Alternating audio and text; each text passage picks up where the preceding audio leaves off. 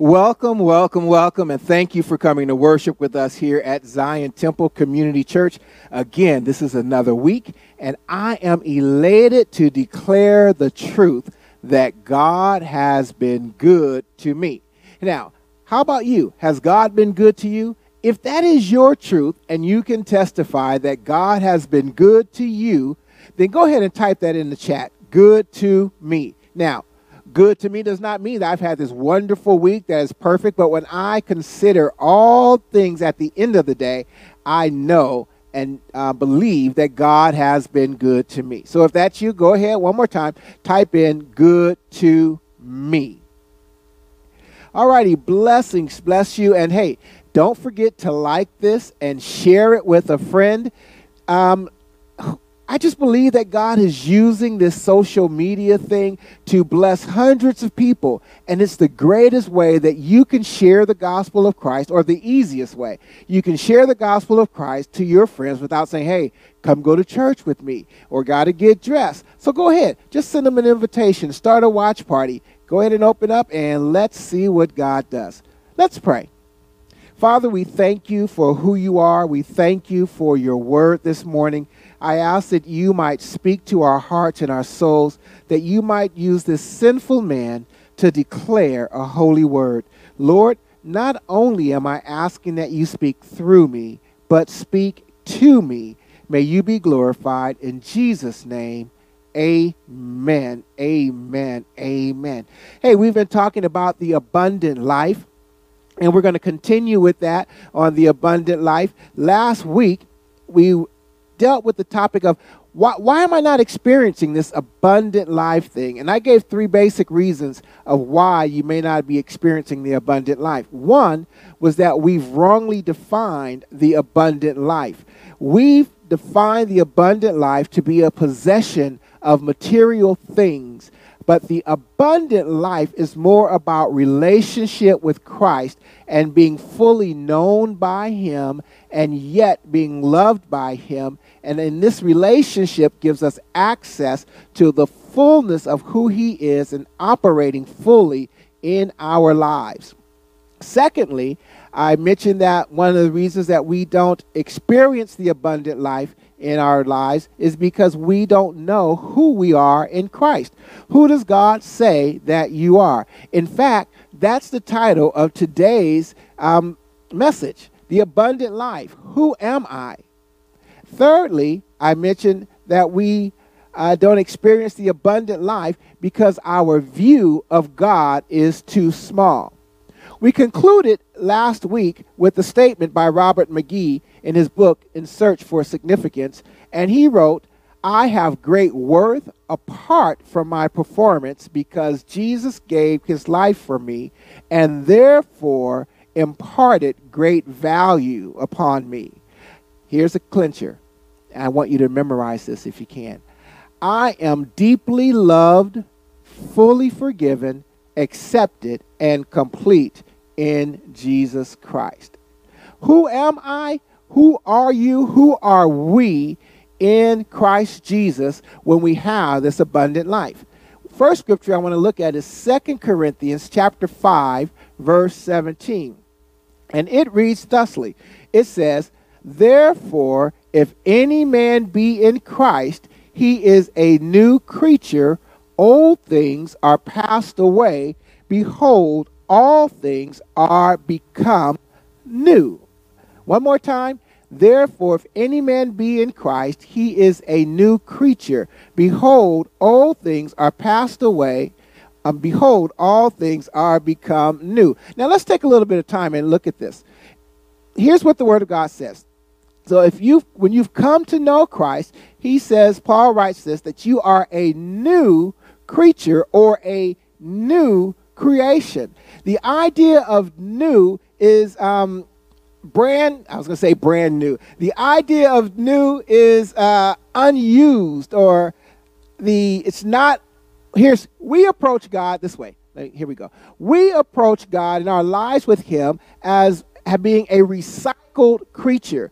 And the idea of recycling is you take an existing material and you reformulate it or reform it for another use or a better use. Well, God is not in the recycling business. God has made us new creatures so that when we come to Christ, we are a new or unused creation, not a recycled creation. In fact, I mentioned it this week on break time with Pastor V. And this is what I realized. I realized that we want to be better. We want to be better people. We want to be better Christians. Well, God does not make us better. God makes us new. Amen? And so you are not better when you come to know Christ. He's not making a better you. He has made a new you. You have a whole new nature. You are a whole new creation. And in this new nature, in this new creation, our relationship with God is not based on performance. So, not only am I a new creation or a new creature, Ephesians 2:8-9 says that for by grace, here's the second point, for by grace are ye saved through faith, and that not of yourselves, it is a gift of God, not of works, lest any man should boast. So firstly, I am what I am new. I am a new creation. If you are a believer in Christ, I want you to type that in the chat room and say it out of your mouth. I am a new creation. So just type in new creation, but say, I am a new creation. Type in the comment section, new creation, if that's what you are, if you are in relationship with Jesus Christ. You're not recycled. You're not an improvement. You are new. And we must understand and see that I am a new creation, a new man. It is different than anything I've ever experienced or seen in the past. And this new nature, or this new creation, we receive by grace through faith. So Ephesians, that's where we go to Ephesians 2:8-9. For you are saved by grace through faith, that not of yourselves. Another is the gift of God. Here we go. Not of works. Let me stop right there. Here's the thing.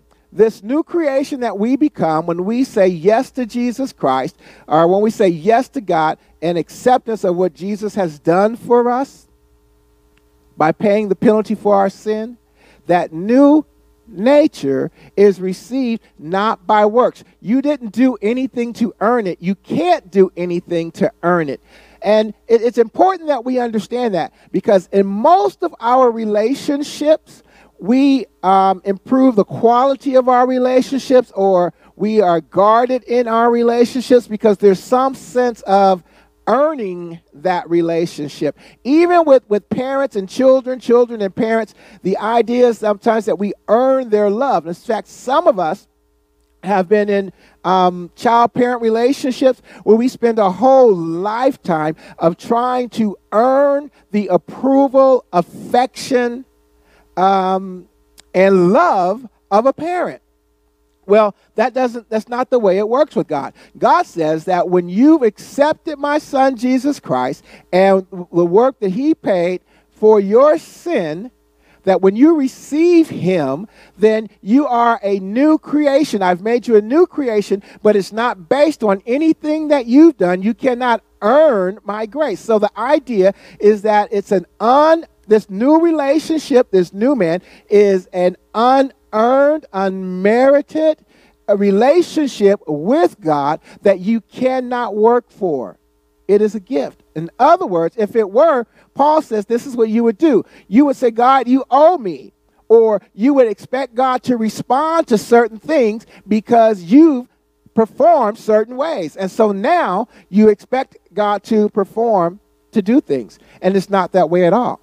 It's simply that he loves you. Remember, fully accepted, fully forgiven, and valued. That's what the abundant life is. And so the abundant life, this new life, is something that we are not used to. So I'm a brand new creation in Christ. My relationship with him is based on grace, unearned, unmerited favor of God, not of works. In this unearned relationship, here's the third point. I am the righteousness of God. Whoa, now, I know that sounds conceited, right? You can't even fathom, I can't even fathom the fact that I am the righteousness of God. Why? Because I'm thinking with that old mind. But this new creation, this new nature, God says that you are the righteousness of Christ. Check this out. 2 Corinthians, same chapter, 5, verse 21. Go down a few verses. It says this: for he made him to be sin who knew no sin, that we might be made the righteousness of God in him. Wow. I am the righteousness of God. He made him who knew no sin to be made sin, that we may be made the righteousness of God in him. It's not what I say. It's not. And here it is. God is not, remember, it's not based on works. It's not based on your performance. God is not saying to the believer who comes to Christ that you become the righteousness of God if you do X, Y, and Z. No. He says you are the righteousness of God because of the Jesus Christ became sin for you. He paid the price for your sin. I know this is the basic teaching, and some of you are like, why is he spending so much time here? Because it is the foundation of our, this understanding is the foundation of our relationship with God and how we enjoy him and how we relate to others as well. So imagine this, if you would. Imagine two ledgers. Those of you who are in accounting, you use ledgers all the time, right? Assets and liabilities or whatever. But imagine two ledgers, and on this side, the ledger is all of your sin. It's all about you. It's sin. Now, we agree that we've all sinned, right? If you agree with that, type in agree. Amen. So we all sin. The Word of God says that we've all sinned and fall short of the glory of God. So we are sinners. So whatever sin your issues are, they're on this ledger. Then on this ledger is the righteousness of God. Okay? Through Jesus Christ. So what God did was to make Jesus become sin. Jesus took your sin onto his ledger, and in exchange for your sin, his righteousness is imputed or put inside of this new nature, this new creation that you are, so that you are now the righteousness of God. Amen. So I know that sounds sacrilegious, but it isn't. Trust me. We are the righteousness. Don't trust me. Trust the Word of God. We are the righteousness of God. The Word of God says so. And when we begin to see ourselves as the righteousness of God, our behavior will begin to line up with who we are. Remember Big Mama? Big Mama said, if you don't know who you is, you're going to act like who you ain't. The antithesis to that is if you know who you are, you're going to act like who you are. And so I'm a brand new creation in relationship with God, a relationship that is with God that I don't earn his favor, that is given to me, and I am the righteousness of God in Christ Jesus. And the idea, what I want you to understand when we become the righteousness of God, is that when God forgave us, he didn't gloss over our sin. Hello. It's not that God accepted our sin as sinful lifestyle or accepts sin. No, there was a penalty to be paid for sin. And that's what Jesus took on, that his blood paid and satisfied the righteousness of God. And when his blood satisfied the righteousness of God for our sin, he imputed his righteousness into us.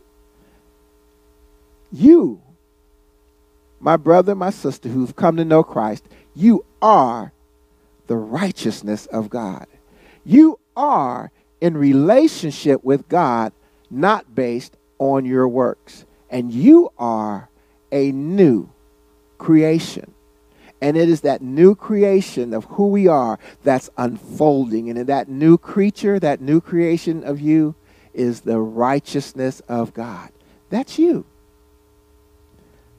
Now, if you believe that and you've accepted Christ, you said yes to God, I want you to type in these things. I am the righteousness of God. I am a new creation. My relationship is without merit with God. Isn't that awesome? That's just some of who you are in Christ Jesus. You know, I wanted to go on, but I sense that it's time to stop because I'm realizing that we only remember a certain amount of material when it's given to us. So those three things. I am the righteousness of God.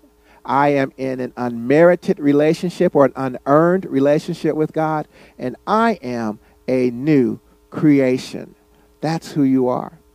Now, here's the deal. You only get that new creation by accepting what God has done for you through the death of Jesus Christ. It's what puts us in relationship with him.